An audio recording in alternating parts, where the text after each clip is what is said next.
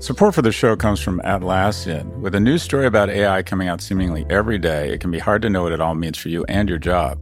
Atlassian thinks there's a lot to be excited about in the AI-powered future. Even right now, Atlassian's AI-powered software can help you boost productivity by eliminating menial tasks, generating insights, and helping you find information about projects, policies, and processes. No matter if you're a team of 2 or 2 million, or if you're around the corner or on another continent, Atlassian software keeps everyone connected and moving together as one towards shared goals. Learn how to unleash the potential of your team at Atlassian.com. That's Atlassian.com. Atlassian.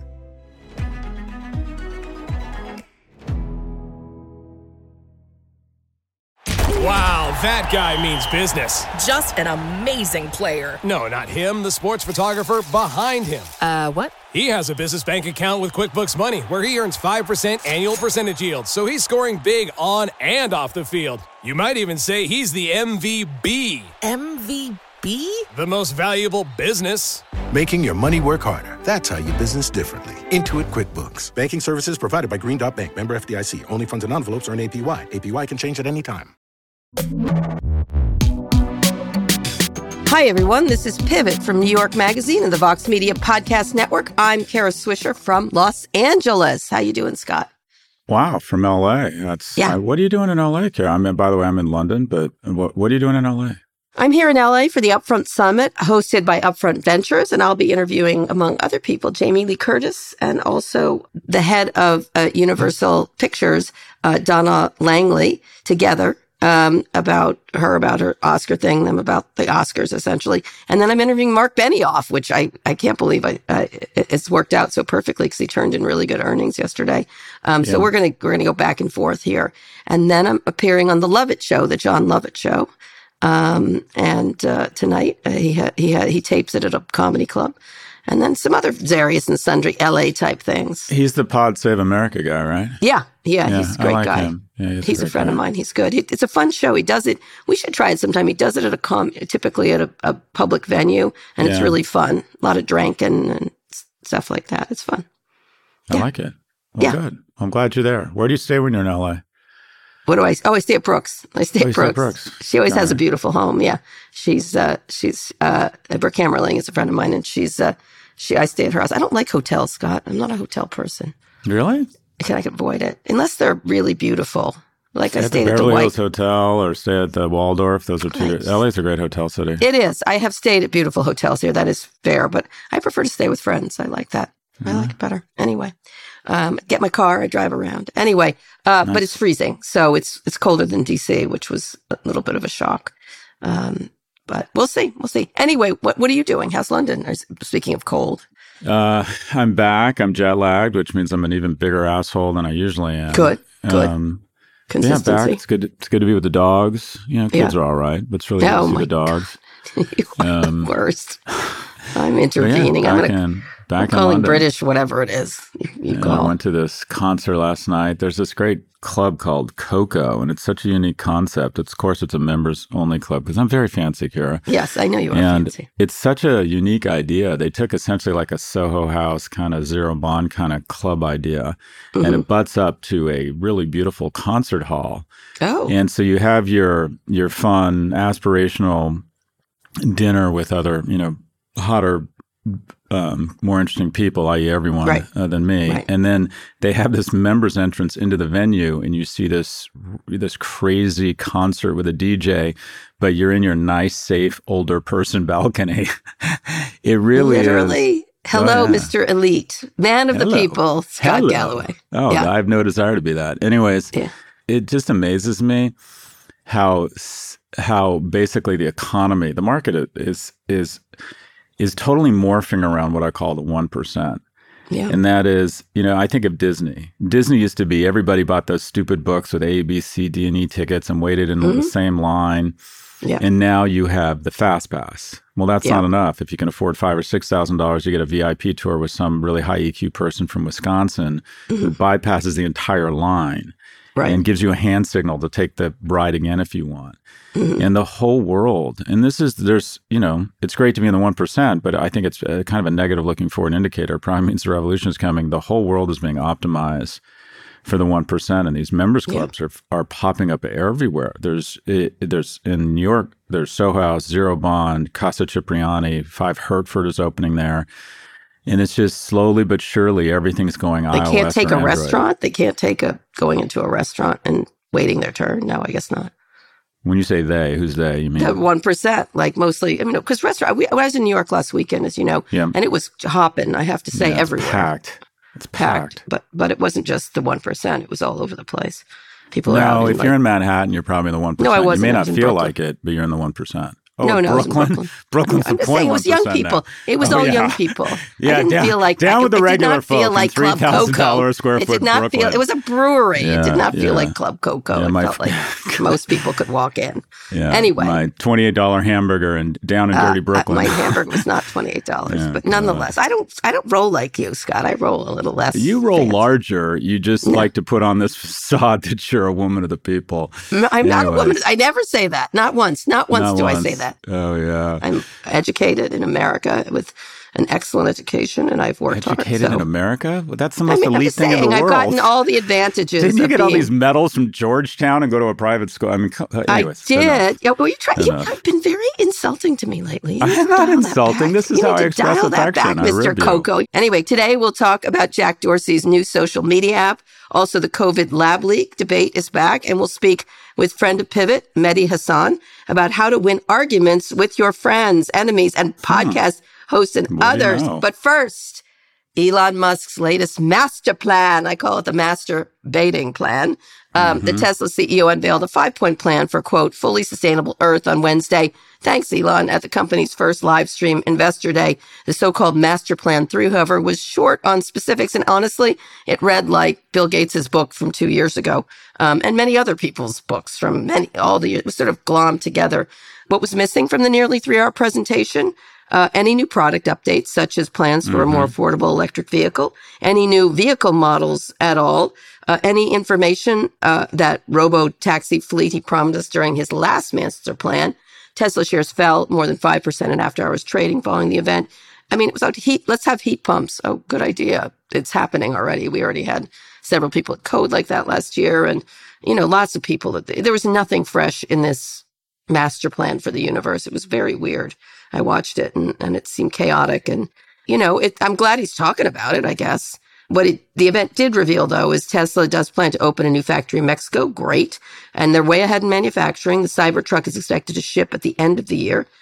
We'll see about that. Engineers are planning to cut assembly costs by 50%. Sounds great. And Elon says they're developing a humanoid robot. I felt it was Master Plan 2, which he promised a high-density urban transport. And all he delivers was the Las Vegas Loop, which has a single-lane tunnel. I think this is just a lot of hand-waving, I'm sorry to say, even though I like the topic. Yeah, I couldn't help. And granted, I look at all of this through a biased lens because I don't like the man. But I felt like the thing in the room that we weren't talking about was Twitter. He struck me as a CEO who's been distracted with other things. And he got a bunch of notes and talking points from his comms and IR person and got on stage and kind of winged it. It felt to me like all icing, no cake. I mean, past presentations, he's gotten up there with new products and, kind of done what I feel are very compelling things. And this just felt like a lot of jazz hands. This felt like a CEO whose promise has gotten way ahead of the performance, in my view. Yeah. And the other thing I'm really on to this notion, and I'm thinking of writing a book on it, is, we talk about. Didn't you just write a book? Didn't you just finish I'm trying to finish a book right now. By the way, advice to anyone out there, never write a book. Never write a book. God. Both. I know. It's like, every day. If I'm going to make it. Slog. I have March 31st as my deadline. We'll see. But go ahead. Yeah. My agent said, "What's a reasonable deadline?" I'm like, I don't know. I don't know. When we colonize Mars, don't ask me. Yeah. So anyways, but this notion that we're so focused on the emissions from fossil fuels, and it struck me when he was up there saying we can have a world without fossil, we can have a world that's all electric and it won't cost us a fortune, kind of portraying himself as a savior by reducing carbon emissions. Yeah. And I would argue that Elon Musk is an enormous, coal-fired plant of a more dangerous emission, and that is an economy that rewards grabbing people's attention regardless of how damaging or divisive the things you say are. Wow, that's a really good insight. And I think this guy is literally the biggest coal-fired plant in history. And that is his own needs, an economy that rewards attention over why you're getting that attention, has resulted in a level of rhetoric and a desperate need to command the news every day that, quite frankly, is not productive. It's divisive. Yeah. And whether it's weighing in on Dilbert or accusing a former head of safety who he didn't like of a sex crime with his PhD thesis, those are noxious emissions that are damaging to the world. Oh, I like this metaphor a lot. So I'm all on this thing because if you think about it, Biden's climate bill, it claims that we'll be able to reduce emissions in the U.S. by 40%. Would it even be possible, if and when we recognize how dangerous the emissions are from an attention-based economy, would it even be possible at this point to reduce divisiveness, polarization, and teen depression by 40%? No. Could we even do it? No. So, so while he's off talking about this Jesus complex of saving the world from carbon, I think we should be worried about climate change. I don't think, I think we're addressing it, and that's not to absolve us of making the requisite investments. Right. But I think we have a better chance. I think the most dangerous emission in the world is this emission of rage. I would agree. I think, look, of all the people who have changed the course of history in terms of getting us to electric, he's the key person, right? He's the catalyst. Catalyst, faster, no question. And that is his great. I had some people at this event last night, this dinner, some people who knew him pretty well. And one of them thanked me for being so tough on him. I'm like, I wish you would focus back on this stuff and in real time, and actually do it rather than waste his friggin' time. I said, he's ruining his legacy, which is this. Oh, yeah. But a leader talking about this stuff is a great thing. Always, right? To folks, especially the people follow. And now it looks like he's just masturbating. Master Plan 3. Give me Master Plan. Stop it. Tomorrow belongs to me. I will build some master plan. None of these ideas are fresh and new. One. Literally, it was Bill Gates' book, who he spends a lot of time insulting, by the way, who's probably doing more in terms of investing and focusing on it. But Elon's got a particular ability to focus people on this. He's got to run this company, which is really remarkable. Tesla's remarkable in manufacturing, et cetera, et cetera. It's obviously overvalued. But nonetheless, it's way ahead of everybody else. And he's now humanoid robot. Okay, sure. Why? Focus on making Tesla better. Focus. And one of the things, I'll say one more thing, we got to move on, is I got out at Hertz yesterday, and, you can pick whatever car you want now if you're in their whatever gold circle. And there were lots of Teslas. I didn't want to get in one. I was like, I'm not using a Tesla. But there was the Kia Niro, there was a Chevy EUV, and I was getting into the Kia Niro because I wanted to try it, right? They didn't charge it at Hertz. They didn't charge it up. It was down at 94 miles. And I was like, hey, why don't you charge this fully so it doesn't lose the charge, so I can use it? And they're like, well, you should go to your hotel and do that. And I thought, what is wrong with you people? I would have totally taken it. But I didn't know, I'm not staying somewhere where there's a charger, and I didn't want to, hunt around and everything. It's just, we've got to get on the plan here. And this guy could do it. And instead he's doing the rest of this. And tomorrow after all this, Master Plan 1, Master Plan 2, he's going to say something stupid about, I don't know, Beyonce. Well, then he'll be dead when he does that. But it's just, he's such a waste of space at this point, given his promise. It's one of those. Anyway. I love Hertz. I bought a car from Hertz because I find that buying a car from Hertz is like marrying a prostitute. It may look good on the outside, but you have no idea who's been in it or what they've done to it. All right. Okay, fine. Whatever. I have not been in a rental car. One of the nicest things about my life the Ubers. is I have not been in a rental car location or desk in a decade. I either take an Uber or have a nice man pick me up in an internal combustion car getting 4 miles to the gallon. Yeah. I do not. Like it. Several of my friends were like, why didn't you take an Uber? And I was like, I like a rental car. Anyway. You go to the thing and you rent the car? I just go, I get to the bus, I get on, and I don't have to wait. I don't wait in any lines. I just get it. Anyway, moving on. TikTok now has time limits for teenagers. The app will prompt users under 18 to enter a passcode in order to spend more than 60 minutes on the app. For users under 13, a parent will have to set a passcode in order to extend watch time. and then it will only be 30 minutes. TikTok announced the change on the same day the House committee voted to advance legislation that would empower President Biden to ban the app. Are those changes good? I mean, sure. Yeah. I mean, what's not to like about this? They'll put the passcode in. It won't stop them. It's the stop sign, right? I spoke at a WPP event in Miami, and I went on this rant about, it was just so funny. You would have loved it. The woman running the event kept looking at me. So at first I talked about Walmart being in the Bible Belt, and she looked at me and she's like, they're here. They're like, stop talking. And I start talking about TikTok, and she's like, they're here. Stop talking. Oh, wow. And I went into my whole TikTok should be banned rap. Oh, yeah. And so what do the nice people from TikTok do? They just couldn't be nicer. They came up and they gave me a TikTok backpack for my kids. What? Yeah. Oh, nice. And we were joking. We're like, is there a listening device in here? Look, back to the thing. There is. And by the way, I just want to be clear. Every person I've met at TikTok is lovely. I would like them all to get really wealthy. I would just like to see their wealth created as a function of a spin to American investors. Yes. You've made your opinion clear. Yes.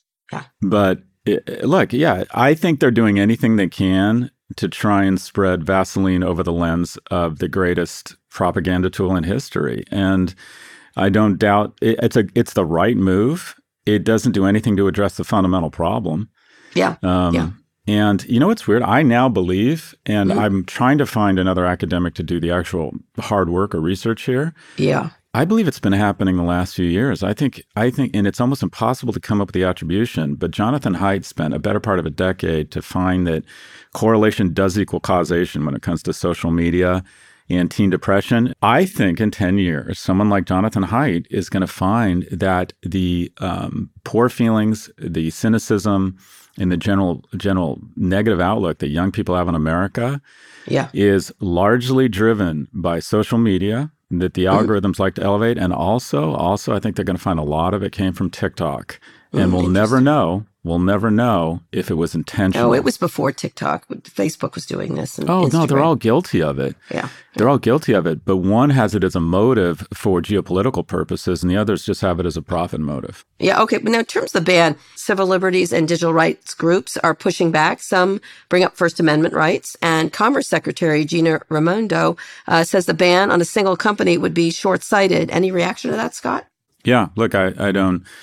Michael Bennett is now calling for a ban. I think this is really, just the more I think about it, spending time on TikTok and what I see, and it's just, I don't even like to go, I think a better argument or an easier way to get done would be like, well, let's just look at trade policy. What does China, of our media assets and companies, what does China allow into China? Yeah. I had lunch with the most interesting guy, this guy named Jamil Anderlini. He's the new editor-in-chief of Politico in Europe. He's such an impressive young man. And he kind of ran me through a history of the rise of Xi Jinping and what's going on with the CCP. And it is frightening. I mean, it is really how many people have been imprisoned, how they're basically, this guy's kind of become the Putin of Asia. And I would be I'd just be shocked if they didn't have full-blown strategy meetings around, oh my God, we found the ultimate hypersonic missile, the ultimate defense shield, the ultimate offensive weapon, and it's called TikTok. I would love to have this thing as a geopolitical weapon. Anyways. Very nice TikTok, the ban, but teens will blow right through that stop sign. We'll see. You think so? Because of the compelling addictive nature of your terrific product that could be a greatest propaganda tool in history. And it also makes Scott feel bad. So anyway, let's get to our first big story. Jack Dorsey is back in the social media game, but this time he's inviting others to play. The former Twitter CEO launched his new app, Blue Sky, in the iOS App Store this week. It's an invite-only beta. A review from TechCrunch shows that on the surface, it looks a lot like Twitter, but under the hood, Blue Sky does something different. It runs on an open-source protocol, which gives developers the chance to build their own social media apps with their own algorithms and moderation policies. It's pick the kind of thing you want, essentially. Pick your own social media network if you don't want any Kanye, if you want lots of Kanye, whatever. It also lets users move freely between different apps, That's drawing comparisons, not all of them favorable, to Mastodon, another social media network built on a different but similar network. I think, what's he doing here? What do you think he's doing? Everyone thinks it's not being discussed as monetization. What's the play? If anyone can make an app on this protocol, someone could just make one without ads. Mastodon runs on donations, for example. Blue Sky started as an in-house project at Twitter while Jack was in control, and it got $13 million for R&D, I think mostly from him. So what do we think? I don't know that much about this. In general, I'm just a big fan of competition. I love the idea of multiple players coming after Twitter's lunch. Jack Dorsey, you have to give him credit for being a genius product guy.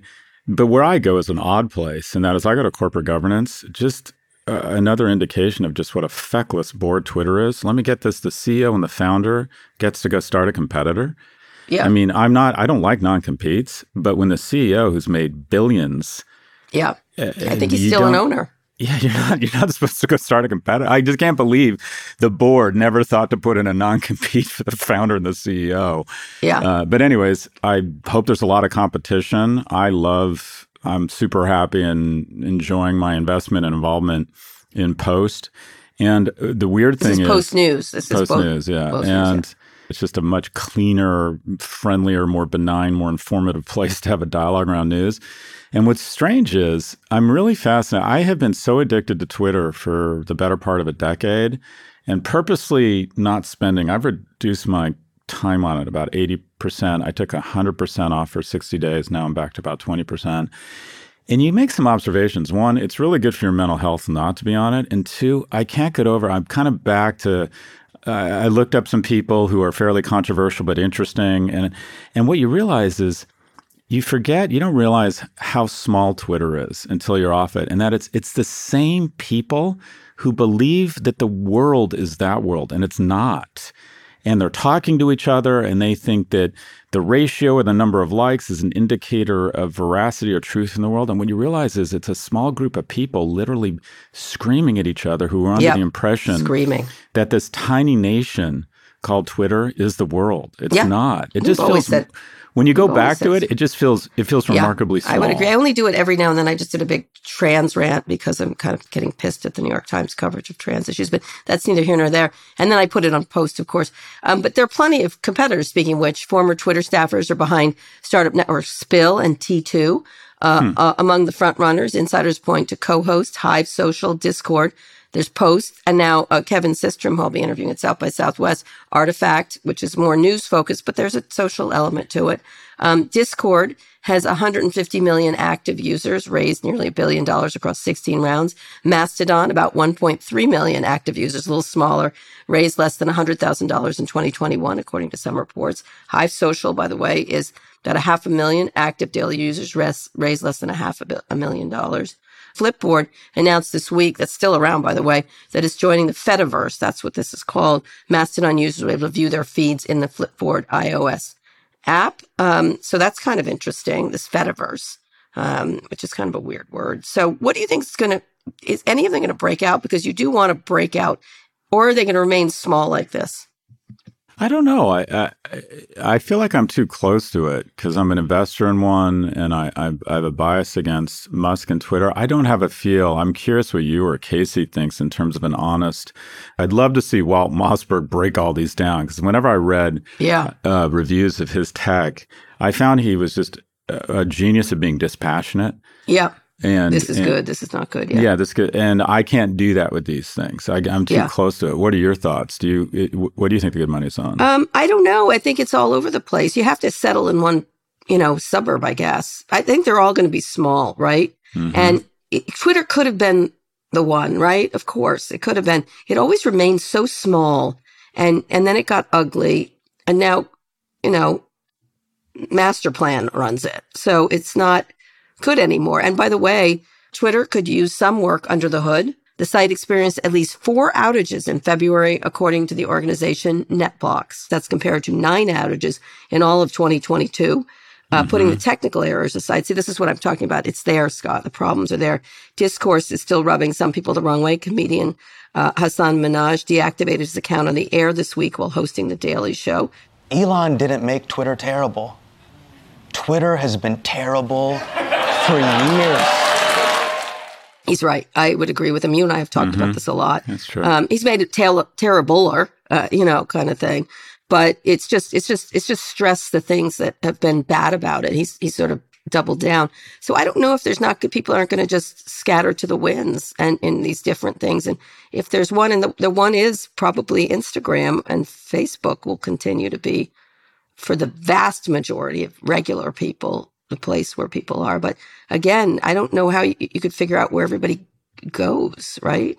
It's like a small town that scatters to the winds, essentially. If you think about it, you're trying to disrupt them. Clay Christensen would say, and this is what we're trying to do at Post, you focus on a niche or an area that's not covered well and start to kind of, climb up the leg, if you will, until the incumbent sees this great white in its torso is halfway in the great white's mouth. But anyways, I think in the strategy that I'm trying, or that I think is the right one, is to try and find responsible, fact-checked, great news organizations and say, let's try and work together to develop another source of cash flow through micropayments. I mean, I really in my book, I'm talking about this. I really do think, and I think I got this from you, the original sin of the internet was that they built such amazing ad technology and they built such shitty micropayments technology.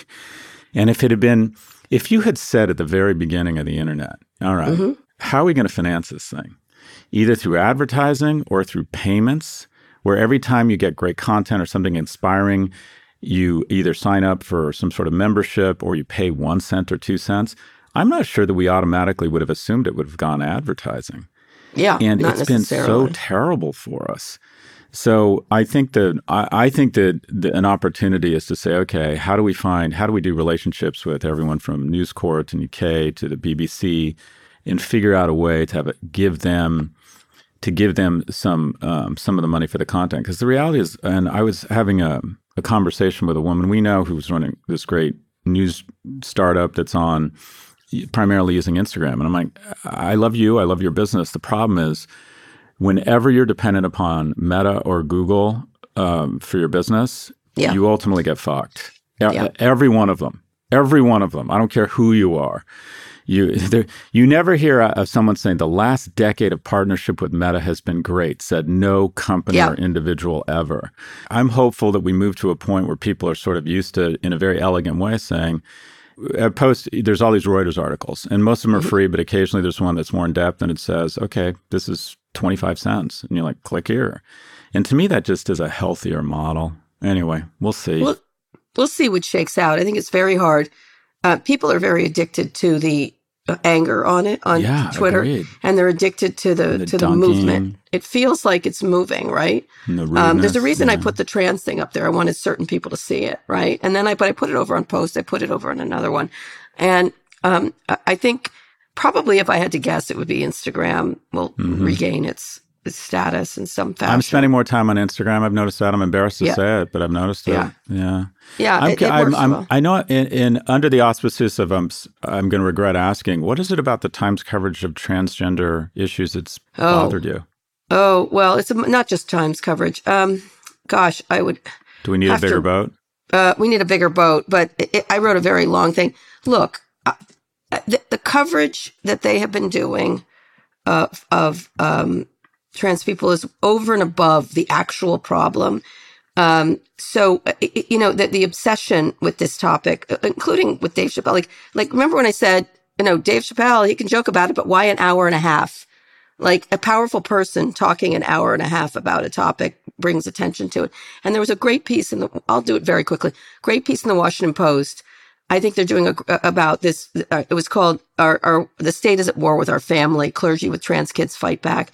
It was about a Missouri bill. It was so fair and even-handed about this family, and so I think a lot of people this topic is made more controversial to gin up political advantage, and this piece was really good, and I wanted to celebrate it because I think the right's entire game is to get fair-minded people to think it's a fair fight, so they can do what they want, which is to restrict transgender healthcare, period, for everybody. And in fact, there's now a whole spate of new state bills restricting transgender healthcare for adults. That's their game. That's their actual game. And so I don't mind writing about, let's reconsider J.K. Rowling. Sure, you can do that. What's happened at the New York Times is There was a whole spate of these stories. Let's reconsider, but lots of them. And when a big company like the New York Times does it, it sets the agenda, right? And I don't say they shouldn't write it, but suddenly, it's the biggest detransitioning kids is the smallest mathematical amount. 100%. People, it's the smallest I'm like, why don't you write about poor kids? They did, but this kind of focus from very powerful people there is irritating. So what happened is a bunch of people wrote a note who worked there complaining, et cetera, et cetera, et cetera. And then it got into the typical, we don't have advocates here at the New York Times, and anyone who did it will be warned for signing this letter, which I always hate, that kind of stuff. But powerful news organizations never see themselves as advocates too by over-focusing on alleged crises where none of the numbers actually bears out the excessive coverage. And they think they're being fair and they wear it like a shield, but really they want control of the people that work for them, right? And there was a quote by Astrid Herndon. As a Black journalist, I've seen how charges of activism can be used to discredit journalists of unrepresented backgrounds who may come to work of reporting with a different lens. Different lens doesn't mean advocacy. I think the New York Times is just as much an advocate as by picking and choosing coverage as anybody else. And I'm all for debate. I'm all for fair coverage, even if it's painful. But over coverage is happening. And something Amanda said, and I'll stop my rant in a second, was that you wonder if anybody there has trans friends, right? At all. And one of the things that it reminded me of, and this is what I did write about, when I was a young gay person at the Washington Post, there were all these editors advocating, covering the side that wanted to quelch and change people like me, even though they were deeply inaccurate and lying, right? And I was like, why are we covering people who are at their heart lying to you about what's actually the really thing? And so when I pointed out, I was called an advocate and emotional. And I was like, you're publishing errors about the gay community, errors. And I was young, and so I didn't have as much pull. But I was a news aide, and they had this egregious gay photo of an old gay trope. And I objected to it. I said, this is not the gay community. Can you just go out and do reporting on it or something? And I joked and said, we contain multitudes. There's lots of, it's a little more complex. And the right wing was just trying to fuck with gays. That's all they were doing in order to gain political advantage. So what I did is, back then they didn't have digital photography. I took the photo, put it in my desk, and I left it there, and they couldn't find it. And so they did and I offered a better one, right? I wasn't being propagandized. It was just a more accurate photo. And that's the one they used. And I don't regret it for a second. And so I just feel like over coverage can be advocacy in a way, and they pretend it's not. That's all. So that's my rant. Thank you. I think it's a really important point. And I think that those progressives, and I consider myself a progressive, I think we just play into conservatives 100%. And very ugly factions' hands by wanting to engage in an outrageous debate over don't say gay in schools. And I'm like, as someone who has kids in school in Florida, as someone who has served on the board of their kids' school, this is less than a non-issue. Yeah. We're trying to figure out a way, to teach them the skills to such that they can go on and be productive citizens. And because we get outraged by it, and when everything is, when all you have is a hammer, everything looks like a cultural war. And this is what the Republicans want. That's what they want. They want us. I mean, around I have a friend who's running or was running for re-election and asked for communication or thoughts around the transgender issue. And I'm like, I would leave it at everyone deserves dignity and rights. That's right. And we should err on the side of grace. Yeah. But don't take this up as die on this hill. They just write a lot about it, and then they get curdled. And you know why? Because transgender people yell at them. And I'm like, you know what? They yelled at people at Stonewall. Pesky, aren't they? That's where they focus on free speech. I was like, they're angry and they've been beaten down. And really, is this the big issue of our day? And we're playing into the hands of people who want to restrict and eliminate, not just restrict, but eliminate. Anyway, we should move on. Our next topic is perfect on that, which is we'll go on a quick break. When we come back, the debate over the origins of COVID are raging again. We'll speak with a friend of Pivot, Mehdi Hasan. Fox Creative. This is advertiser content from Atlassian. one of our customers who produces pizza at a very large scale all across the world. Believe it or not, they use AI to review the quality of the pizzas that are created. That goes through a workflow that scans the images of the pizzas and makes sure they visually look like what they should. So it's pretty cool. That's Sharif Mansour, Atlassian's head of AI. Sharif thinks there's a lot for companies to be excited about on the AI-generated horizon, spanning everything from making pizza to producing podcasts like the one you're listening to now. There'll be far more jobs created on the other side of this revolution.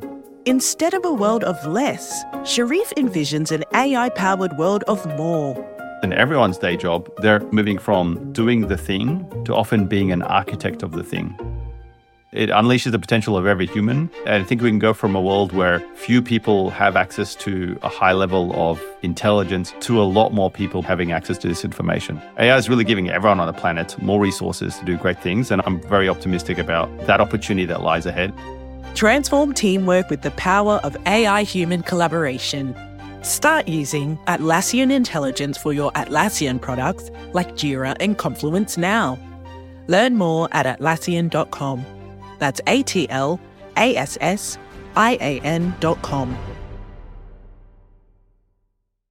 Support for this podcast comes from Constant Contact. If you're a business owner, you already know that it's really, really hard to cut through the noise of everyday life. If you want to connect with your customers, you need to break through the noise. You need Constant Contact. Constant Contact is a marketing platform that makes it easy to reach new audiences, grow your customer list, and connect over email, text, social media, and more. Whether you're a marketing guru or just learning the ropes, Constant Contact offers writing assistance tools and automation features that make it simple to say the right thing at the right time. So get going and start growing your business today with a free trial at ConstantContact.com. Just go to ConstantContact.com right now. Constant Contact, helping the small stand tall. ConstantContact.com.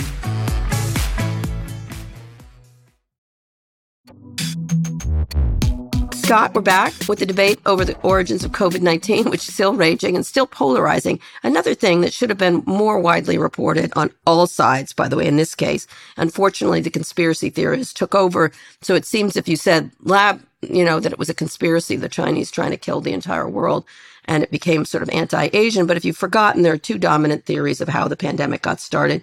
One, the virus jumped from animals, it's called zoonotic, to humans, most likely at a market in China. Two, the virus spread because of a lab accident in China. There's actually a third, that it was a purposeful accident in China, which that's what got everybody against this second one. The lab theory got a boost this week when the Wall Street Journal reported that the Department of Energy, based on classified information, now considered the lab leak to be the more likely source. That stirred up all the finger pointing all over again, specifically at big tech companies. Republicans saying the report is proof that big tech censored information. That is not true. Republicans. Senator Eric Schmidt of Missouri tweeted, "We've known all along, but federal actors colluded with social media giants to censor anyone who dared to question the origins of COVID-19. GOP chairwoman Ronna McDaniel, that piece of work, tweeted, "We need accountability for both the Chinese Communist Party and big tech." I think we certainly need accountability for the Chinese Communist Party. We're not getting it. But interesting, like half, there's no consensus in the intelligence community about this. Of the 8 intelligence agencies, 4 lean towards the natural origin theory with low confidence, and the conclusion from the Department of Energy made with low confidence. The FBI also supports the lab leak theory with medium confidence. The 2 remaining agencies remain undecided. We're not going to know because the Chinese government isn't going to let us know, even if it was an accident. And so I don't know what to say here. It's just that Facebook and Twitter did in the early days remove posts about the virus being man-made. So thoughts, Scott?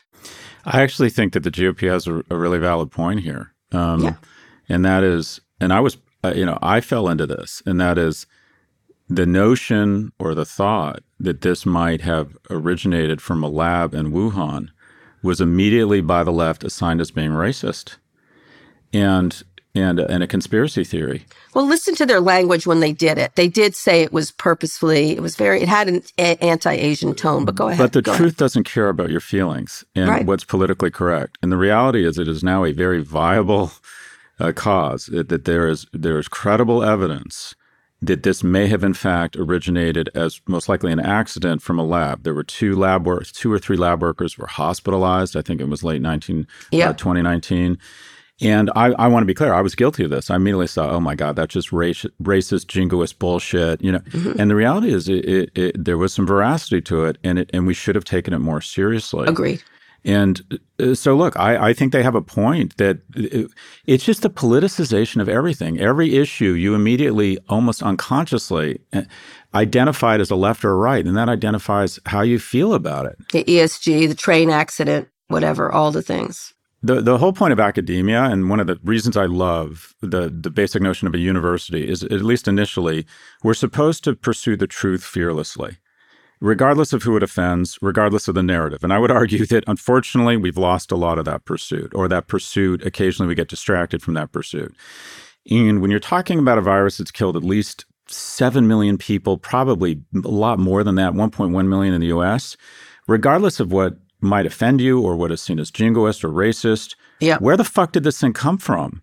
And the thing that leads me to believe that, in fact, it did come from the lab is that if it didn't come from the lab, the Chinese would be cooperating around validating that it didn't come from the lab. But the fact that they have literally resisted any thoughtful attempt by the World Health Organization or neutral bodies to go in and investigate this means most likely they're hiding something. I agree with you. I do think, I've read a lot on this. To go to zoonotics is the first thing you should do, because typically that's where they start, sense. Right? Yeah. Right, makes sense. But listen, remember Jon Stewart got slammed for backing the lab leak theory on Colbert in 2021. Here he is reacting to the latest news on his Apple Plus TV show. Let's listen to Jon. The larger problem with all of this is the inability to discuss things that are within the realm of possibility without falling into absolutes and litmus testing each other for our political allegiances as it arose from that.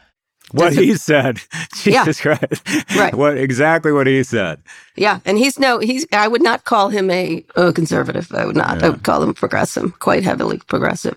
But he's right. He's 100% right. I think one of the problems is to entertain the lab leak theory, because it was put out as a lab leak on purpose kind of thing. And there was all that anti-Asian violence at the time, if you recall.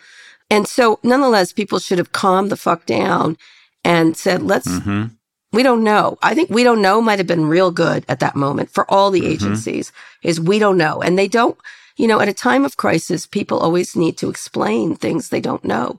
And that's, to me, the real shame here. I think John's right. I think you're right. The most productive way to do the discourse is say, everyone calm the fuck down. We don't know why this happened, right? And one thing, David Wallace Wells actually used to work for New York Magazine, now is at the New York Times, that no matter the origin of COVID, and someday we will know, presumably, we should be having a conversation about lab safety. Absolutely. These labs are terrifying to me. Not to say that they shouldn't exist or that we shouldn't think about and do all kinds of what if, and test things to know what could happen. But, when you start doing that kind of stuff, there could be trouble. Speaking of seeing the movie, every movie on lab leaks, Hollywood's already imagined this 100 times. And so it's really important to be able to say, I don't know, and tell the public. I think that was the greatest problem with the CDC in their response, is they couldn't possibly say, we don't know. It's just so strange what we'll go to war for and what we ignore. And that is, if something had showed up with different colored skin in a turban and killed 1 million Americans, we would be on the verge of, we would probably consider a nuclear strike. Yeah. But because it's 1/3000th the width of a human hair, even if it came out of China, even if it was possibly deliberate, which I don't think it was, but it was reckless. If in fact it did come out of a lab, it was reckless. Yeah. And they, by the way, owe the global community total transparency here and a big fucking apology and reparations if it did come out of a lab. Yeah. And also to use it as inspiration for a universal global agency around controls and general standards for, something like this, what we've seen here, what if it had been, a virus that mutated faster, you literally could have wiped out a quarter of the world's population. And we all have a vested interest in transparency here because this has hurt the Chinese economy. So it just strikes me that if you want to be a global citizen, a good global citizen, I mean, we have weapons control, we have global organizations around poverty, around hunger, around whatever. It strikes me that we probably need some sort of uniform standards around lab safety. Yep, 100%. And by the way, they should pursue both things, zoonotic. I think we will never know probably because of the way the Chinese government is. But certainly we've got to talk to each other more. Like they've got to drop the anti-Chinese stuff to be able to talk about it. It could have been our lab leak, right? So Sure. I'm not an expert on this, but we have to consider all the origins of everything and talk about it without adding anti-Asian stuff and without adding, you're all trying to censor us. I don't think that's the case. I think these scientists try their very best. And in times of crisis, they tend to, and these tech companies too, by the way, these tech companies shouldn't be in this business of deciding this stuff, period. I think if you go to incentives, it oftentimes explains the, kind of the best likely explanation. And I do think because if you look at the behavior of them trying to not cooperate around any investigation around the lab theory leak, that lends veracity to the notion it was a lab leak. The reason why I don't think it was intentional, and no one knew this, but I actually think when we look back over history, over the last 100 years, I think COVID-19 and our response to COVID-19 will be seen as a great geopolitical cause of ascendance of the U.S. I think our response, our vaccines, our economic response, as harsh as it is to say, and this in no way diminishes the loss of life, I think America comes out of COVID having reestablished its dominance. And so I don't think China would have wanted to play a hand in that. But I think my point is in 2050, I think we're going to look back and go, being very unemotional about it, COVID-19 and America's response to it helped reestablish U.S. dominance globally. It's a really interesting thing that we certainly did make a mess along the way, though, with every single issue. But it's a perfect segue to our guest. Let's bring in our friend of Pivot.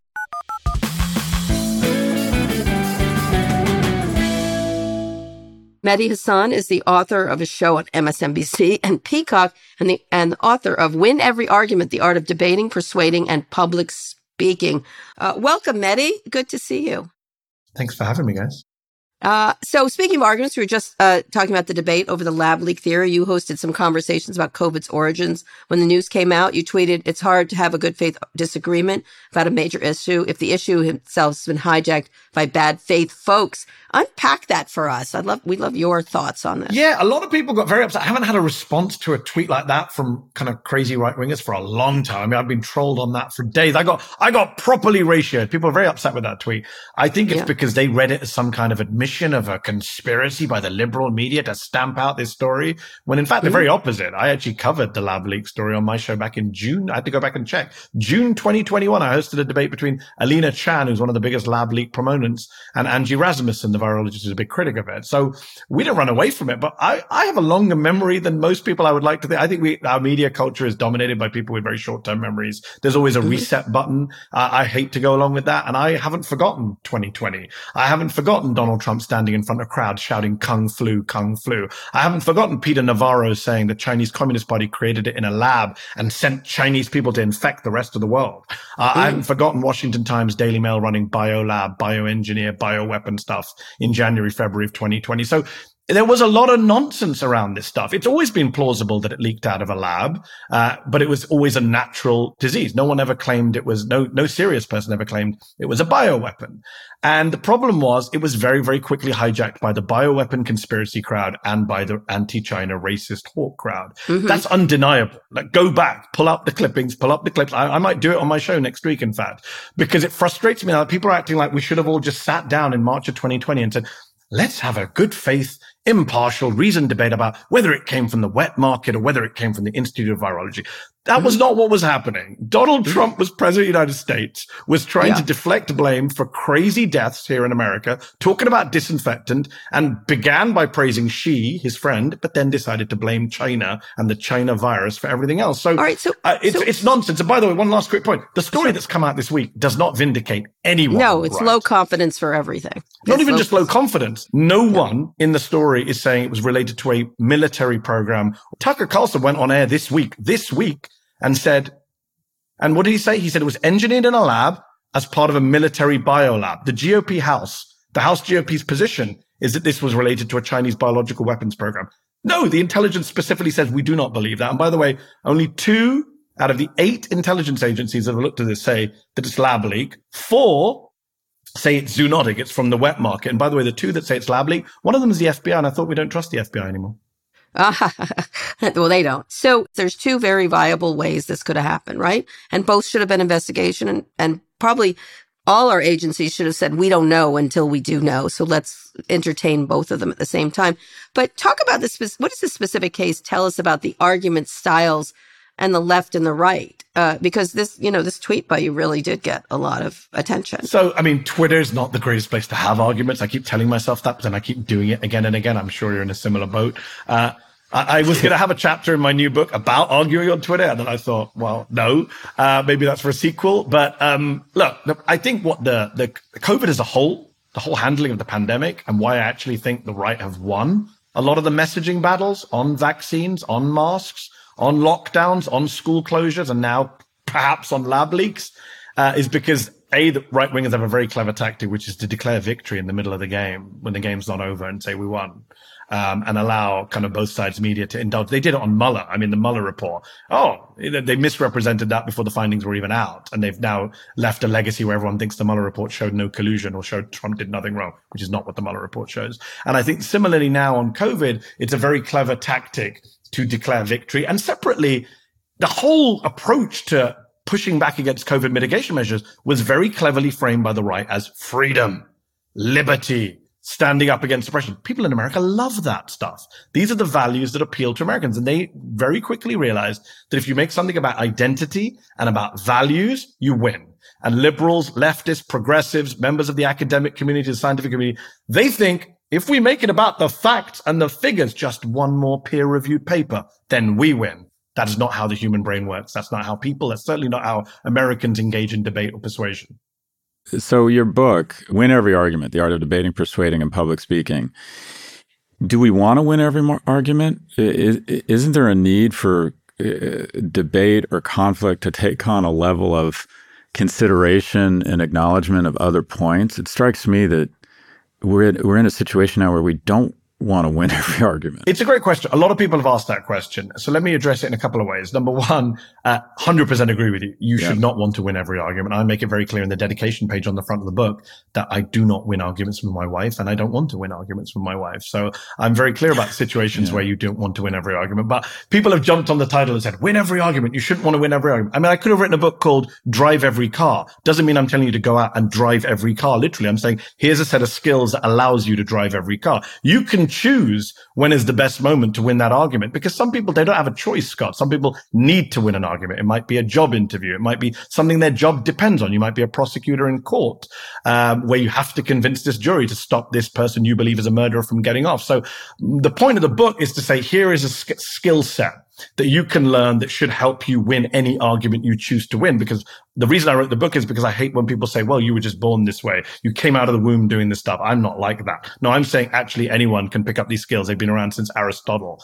And just on your point about, should you want to win every argument in the big stuff these days, I think people should want to win. For example, democracy. I believe that democracy is at stake in America right now. I believe there's an existential threat to our democracy, our free press, etc. Those are arguments you cannot shy away from. Those are arguments you cannot keep your head down on. And those are arguments that my side, I would argue the pro-democracy side, is in fear of losing, because we're confronted by people who've degraded our public discourse. We're confronted by gaslighters and BS merchants who aren't interested in the rules of formal debate or facts and figures. And therefore, I would like to see people who believe in democracy and freedom be equipped with the rhetorical tools to win those very vital battles. So when you think about that, how do you have good faith disagreement? Because there doesn't seem to be any good faith disagreement. Yeah. It's always a one-up kind of thing and a dunk. And obviously, I've gone way off Twitter. Scott's sort of gone off Twitter. You clearly haven't. I'm just using it as the example because it is a very small little world of speaking of echo chambers. It's the echoist chamber there is. But what is a good faith? How do you have a good faith disagreement? And how do you decide when to engage and when to walk away?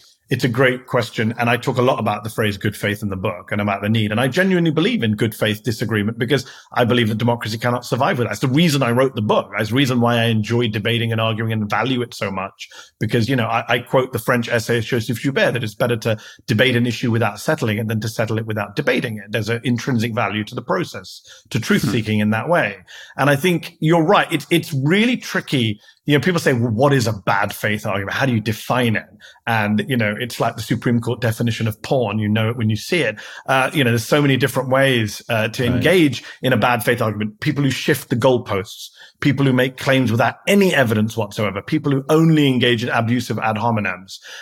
Those are people you should probably walk away from. I was going to write a chapter in the book on when to walk away from an argument. I didn't. Maybe that's saved for a sequel because there are arguments, Cara, that I choose not to have, to go back to Scott's earlier question. Like people say to me, would you have Marjorie Taylor Greene on your show? No, I wouldn't. I wouldn't have an argument with Marjorie Taylor Greene. It's pointless. She's a grifter. She's not interested in any facts or figures. She doesn't even believe most of what she's saying, probably. Why would I give her a platform, especially on live TV, to spew uninterrupted nonsense? So there are some arguments you should walk away from, but good faith arguments. I mean, I write a chapter in the book on listening. Right. Something we don't do in arguments. And I'm a bad listener. I say that openly in the book. My wife laughed at me when she heard I was writing a chapter on listening. Listening, empathetic listening is a very important part of having a good faith argument, because if you're just having a debate where you're waiting for your turn to speak, then that's not a good faith debate or argument. But if you're actually critically listening to what the other person is saying, if you're empathetically listening to what an audience is saying, for example, in a political context, then actually everyone feels like they have a stake in the conversation and everyone feels like they're going somewhere. And I give the example in the book of 1992 town hall in Richmond, Virginia, where a questioner asks George Bush Sr., Bill Clinton, and of course, ridiculously, Ross Perot, how the national debt has affected them. Bush isn't paying attention, looking at his watch, gives a nonsense answer about interest rates. Bill Clinton goes up to the woman and says, tell me how it's affected you. And that's the beginning of a great conversation, someone who's automatically persuaded by one person in front of them. Yeah. So you sent us a clip of an interview you did with John Bolton. Set us up for this, and what were you arguing about? So John Bolton has done a lot of interviews. John Bolton is a man who I don't like, but I respect him as a debater. He's a very clever guy. You can't question his intellect, whatever else you question about him. He's been debating since his Yale days. And he agreed to come on my show in 2020. I don't know why. I was surprised. And we wanted to do an interview with him, and we looked at what he was promoting his book. And I didn't want to ask him what everyone else was asking him. I like to ask questions that other people aren't asking. And I looked in his book, and he hadn't mentioned the fact that he gave speeches, paid speeches for an Iranian opposition group called the MEK, who are nuts. They're a bunch of cultist misogynists. So I decided to press him on that angle. How much of your antipathy towards Iran is to do with geopolitics? How much of it is to do with the fact that you've had a long association with a group called the MEK, which was once a terrorist group banned by the State Department while you worked there? You don't mention it in your book. This is really about as low as it gets. The fact is that Hillary Clinton, perhaps someone you support, took the MEK off the U.S. list of terrorist organizations. How about that? I speak what I believe. She took it off in 2012. You were speaking with them in 2010 when they were still a banned group. Yeah, no, look, that you're simply wrong on your facts on this. No, you were there in Paris in 2010 speaking at the MEK rally when they were still a banned terrorist group, according to the State Department. Nobody buys my opinion, and you can ignore that if you want. I'm very comfortable. I have never said anything other than what I believe. And we are now, sir, 20 minutes into this interview, which you said was for 15. All right. That didn't seem good. Yes. Mehdi, can I ask a question? I struggle with this as someone who's a podcaster and interviewing people. And there's a reason we let Cara lead the interviews.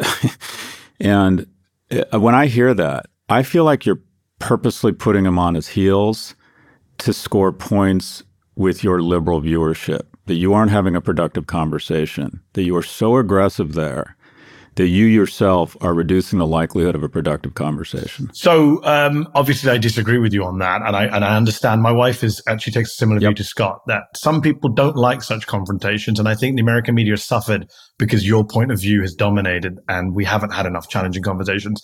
And the reason why I have partly succeeded in a career here in the US, and people like Jonathan Swan did well with their Trump interviews, because people are quite frustrated that American interviewers have been so deferential to people in power for so long, and that we engage in both sidism and don't really call people out. And not just that, but I'm just talking about the tone. And, sometimes you do need a bit of, you could call it aggression, combativeness, belligerence, whatever it is. Someone like John Bolton, who filibusters, who has talked over and bullied interviewers for years.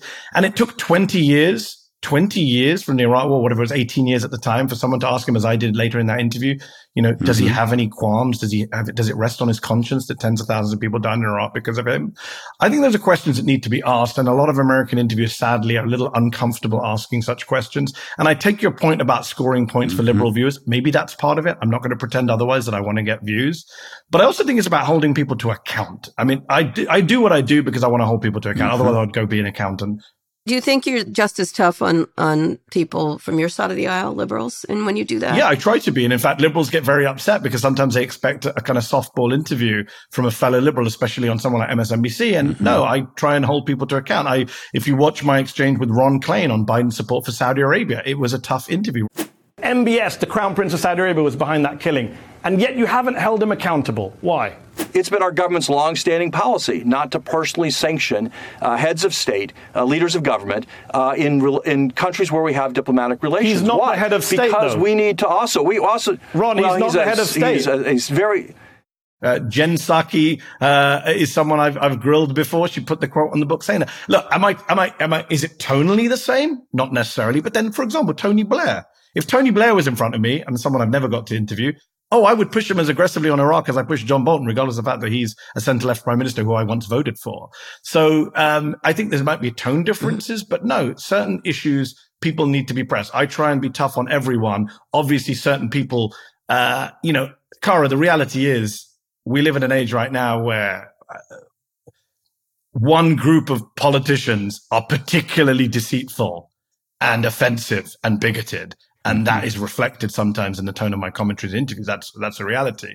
But the issue is, though, it does, and I try very hard to get as many people from all sides as possible, and not to be both sidesism, but more to be like, at some point, it degenerates into a way that's not illuminating to people in any way. And so you have to be very careful not to seem, because one of the reasons I don't watch cable that much anymore is I'm like, I know exactly what's happening. Like, you know what I mean? It never illuminates. It's a lot of fire, but no illumination whatsoever. Well, that's not always the case. And I would say, watch my show, and you've been on my show. And when you're on my show, it's certainly illuminating. So I wouldn't want people not to watch you when you appear on my show. Thank you. But I would say this, look, to go back to Scott's point about, is it productive or not? I say context is everything. We have very, very productive interviews with experts and with interesting people such as yourself on my show. But then we do have the more lively, combative interviews with people like John Bolton. What I would say to you, Scott, is let me turn it around. Let's say you were sitting with John Bolton talking about the MEK. What would you have asked that would have been illuminating, that he would have engaged in good faith? Ooh, good one. I would have brought up the point, and I would have said, what do you say to people who say it's, hypocritical and that you're sort of bought and sold as evidenced by this? And I would have let them respond. And I probably wouldn't. Look, you have a style and you have a show on MSNBC and I don't. So you kind of win. But when I hear that tone, and again, it's hard because it's one clip, right? And my guess is we should look at the entire body of your work. But I find that that's easily it sounds to me like that's going to digress into a food fight where the person doesn't trust you and it just thinks you're trying to embarrass them. So here's the thing, Scott, what I would say. Number one is, if you did that, he would be delighted because there's no follow-up to point out that he's lying to the viewers about when he spoke to the group. But just on the broader point. Well, I think you can say what you said. Well, that doesn't feel accurate. Good. So it's a tone issue. That's great. But just on the wider point, Scott, that you're making, I just want to address this really important point. I say this in the book. Sometimes you're not trying to persuade the other person. I'm not really interested in whether John Bolton agrees with me. He's not going to change his mind. He's John Bolton. I am interested in the audience seeing that people in power can be held to account for their lies. They can be held to account for what they've done. And I think that's what's been missing too much from our discourse. Sometimes you're not trying to convince the other person. You're trying to convince the third person. You say the liberal audience to point score. I'm saying the American public that needs to hear some sharp conversations. And perhaps sometimes my tone is off. I'm only human. But I do think the style is very important to be tough. I do think that's important. Okay, so let's talk about a place where it doesn't happen in social media. Tactics do change online, and we talk about different argument styles for the left and right. There's no winning on social media. It's just one dunk after the next, back and forth, and then it degenerates, to what Scott was very quickly, which is no one's hearing a thing at all. So how does that change online, and why do you think that is? I agree with that. That's where I would 100% agree with Scott, is Twitter is a place where it does just descend into kind of mob mentality, dunking, ratioing. It's really bad. And if I wasn't so addicted to it, I would have probably cut myself off a long time ago. 100%. You and me both, brother. Why haven't you both? I mean, it's an addiction, Carl. I don't know what to say. I mean, I'm not hiding. I've told my family. I can't. I was getting palpitations when I thought that night a few months ago it was all going to shut down because of technical problems. It's a place I both love and hate at the same time. I do think there is some value. I wouldn't write it off completely. I'm not one of these people who says, this hell site. It has huge advantages. Agreed. In terms of reaching audiences I could never reach otherwise, in terms of connecting with people I could never connect with. And some debates are really interesting. Like, I'll give you that. Let's go back to what we started with, the lab leak debate. There are some fascinating conversations going on between scientists on Twitter right now. They're really interesting people that 10 years ago, you and I would never have been able to connect with, would have to go find some boring paper they wrote on their university website to find out what they think on this issue. Right now, I can see really interesting scientists who I follow unpacking that Wall Street Journal story, that Department of Energy Intelligence assessment, and making good points. So it's out there if you want to find it and be part of those more productive conversations. But sure, we're going to do the dunking along the way. That's human nature in an age of social media, sadly, right? Which cleverer people like yourself understand much more than I do about those kind of incentives. Where do you get inspired and find you can find good information? That is a great question. So good information, like, I'm very critical of the American media, and people know that. I've been very open in my criticism, even after joining NBC. It was easier when I wasn't at NBC. But one thing I've always said is, like, I can disagree with a New York Times op-ed columnist or some headline, but the investigative journalism that our media still does is the gold standard. I think some of the stuff that people at NBC News, my organization, do, people at the New York Times and the Washington Post, both foreign investigative journalism and domestic, I think is hugely valuable. And that stuff still inspires me. I'm not an investigative journalist myself. I don't think I have the skill set or could ever be that person, but I have great admiration to people who break these important stories and tell us what's going on behind the scenes, whether it's in China, whether it's in the United States. So that is something that inspires me. If you're talking about holding people to account, the stuff I do, then, unfortunately it is. I do look across the pond and I look at the UK, where I do think it is slightly done a bit better, and maybe something you don't like, but that's a taste opinion. For me, that is the kind of stuff I enjoy watching. When I saw Ben Shapiro, the hero of the conservative debate right, the man who puts up YouTube videos saying, I've destroyed X, Y, or Z on a college campus, when he goes and gets interviewed by Andrew Neil and then gets a BBC British interviewer who's a conservative, who basically runs rings around him. That for me is enjoyable. I enjoy that. Yeah. I'm a nerd. I enjoy that stuff. All right. Last question. Scott and I frequently argue. That's our entire thing. I think we argue well, actually. One of the more harmless arguments is about whether my Chevy Bolt is sexy. I'd like to tell us who's winning that argument. Is the Chevy Bolt sexy as a car? I think the Chevy Bolt is as sexy as the person driving the car. And that is how I would define it. Oh, nice. Oh, no. God. Let me phrase the question. Yes, you should reframe. I say in the book, always reframe. Am I more likely to get a random blowjob in a Tesla or a Chevy Bolt? Your turn. This is what I have to do. He's got his head in his hands. Let's bring back John Bolton. I can't.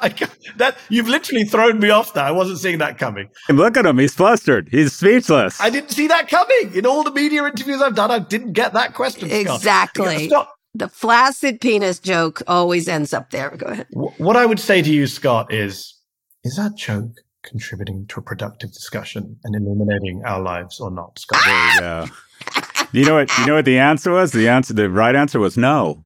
No right answer involves Tesla as the answer, is what I would say. There you go. I agree with that. Very well done. Anyway, last question. What's the most important thing? Not winning every argument. What is the empathetic here at listening, I suspect is what.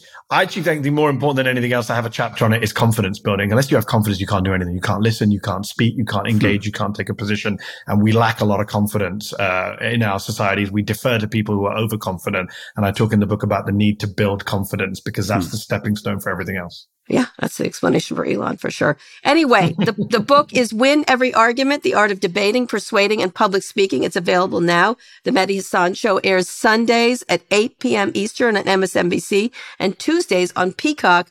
Thank you so much, Mehdi. I really Thanks, Mehdi. Nice to meet you. Thanks, guys. I appreciate it. Even the end question. Thanks both. One more quick break. We'll be back for predictions.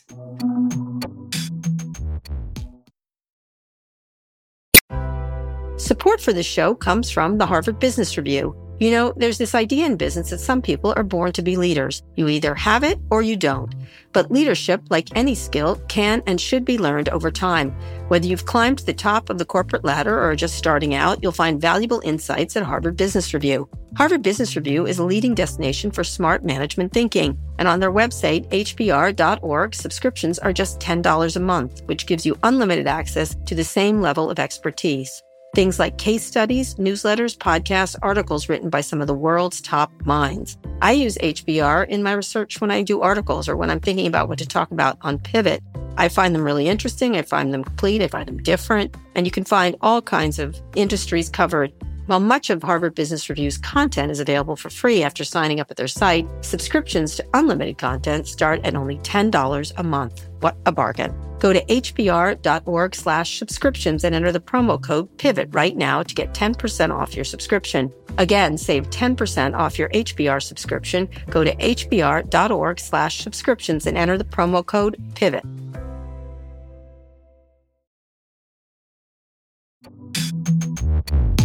Okay, Scott, let's hear some predictions. So I think there's going to be a fairly significant punitive award to Dominion. I'm this Dominion versus News Corp. It's just shocking to me, and I don't think anyone's going to be surprised where I imagine you land on this or I land on this. But you call yourself Fox News. You're the most watched news program in America, and the anchors and the CEO of the company and the founder know that they're lying. And they continue to lie in an environment where we have insurrections, in an environment where people don't trust each other. And it just is. And I was trying to get to the human element of this. You're 92 years old, which means there's like a 1 in 3 chance you're going to die in the next 12 months. I mean, and it's like, what? I'm just trying to get into this guy's brain. Is it because he hates the other side so much? Is it because he sees a profit motive? What is in your head when you decide to create a culture and you make the decision that we know this isn't true, but we see an opportunity to inflame our viewers, and that could lead to really ugly places? In addition, the board should be voted out because 61%, let's just go to straight corporate governance distinct to the ethics and my virtue signaling and disappointment. This company is a publicly traded company. The board is supposed to show care of duty here and protect its shareholders. 61% of the shareholders are not the Murdoch family. So let's just assume that the Murdochs have their own motives. And I'm not even going to realize that. To point that out again, they're not the controlling shareholders in that regard. So I'm not even going to try and figure out what's going on between his ears.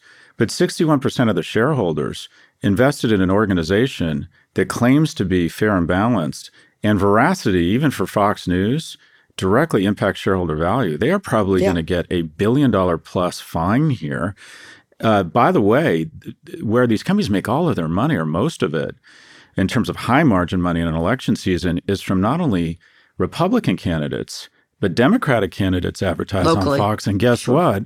They were sharing information on Biden's advertising strategy with Jared Kushner. So there are so many things distinct of the ethics that are going to really damage the 61% of shareholders that aren't the Murdochs. That the board really should be taken into account here, that you're not doing your job. You're not representing stakeholders here. Yeah, they're shitty managers for sure. So I think, my prediction is, there's going to be a serious award here. This is a very high hurdle to clear, and Dominion's lawyers have cleared it. I mean, they have presented so much evidence that they acted in bad faith. They knew they were spreading misinformation. They knew this would hurt Dominion. They knew they were lying. They had information that showed that this was not the truth, and they decided to engage in an editorial strategy to spread these falsehoods. they will get, in my opinion, my prediction is it's going to be not only a large monetary award, punitive award, but you're going to see some board members rightfully be kicked out of the board here. There is no way you can be a board member of a media organization and not have heads roll when you have this type of reckless behavior, this negligence that results in this sort of shareholder damage. I don't know. I've seen some pretty bad boards. Look at over at Tesla. No, it might be me just like screaming into the wind. Yeah, it's a very high bar. I mean, it's interesting. I've read all the various and sundry, debates among media lawyers, and some of them think this is a slam dunk. Others do not. It's a very high bar. We'll see. I think they certainly deserve it, and it's a jury trial, but they'll keep appealing it all over the place. The good thing about it is it'll distract them. The rest of his life, Rupert Murdoch will be in lawsuits over this, and it will. There's going to be shareholder lawsuits for the next decade. It will occupy him until he's in the ground, and so good. That's what's going to happen. It probably one of the executives will have to go, like Suzanne Scott or someone like that. But this is what they're going to be doing the rest of their pitiful lives. So that's my feeling. So anyway, this company's not backing off, FYI. They haven't and they won't. And they shouldn't. So anyway, great prediction. That's a really great prediction. We'll see. We want to hear from you. Send us your questions about business, tech, or whatever's on your mind. Go to nymag.com/pivot to submit a question for the show or call 855-51-PIVOT. Scott, that's the show. I like our arguing. I think it's actually okay. It's all right. That's right. If we're wrong, I don't want to be right, Kara. That's correct. And we'll be back on Tuesday for more. Will you read us out? Today's show was produced by Lara Naiman, Evan Engel, and Taylor Griffin. Ernie Intratot engineered this episode. Thanks also to Drew Burrows and Emil Severio. Make sure you subscribe to the show wherever you listen to podcasts. Thanks for listening to Pivot from New York Magazine and Vox Media. We'll be back next week for another breakdown of all things tech and business. My good friend Scott Sabah is not feeling well. I am wishing him strength and good health.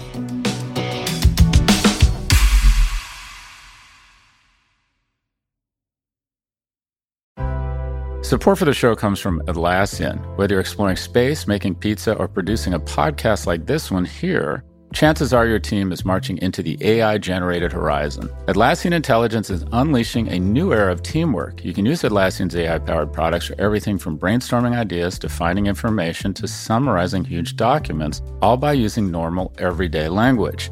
Atlassian AI-powered software like Jira and Confluence help teams accomplish what would otherwise be impossible alone. Because individually we're great, but together we're so much better. Learn how you can transform teamwork with the power of AI at Atlassian.com. That's Atlassian.com. Atlassian.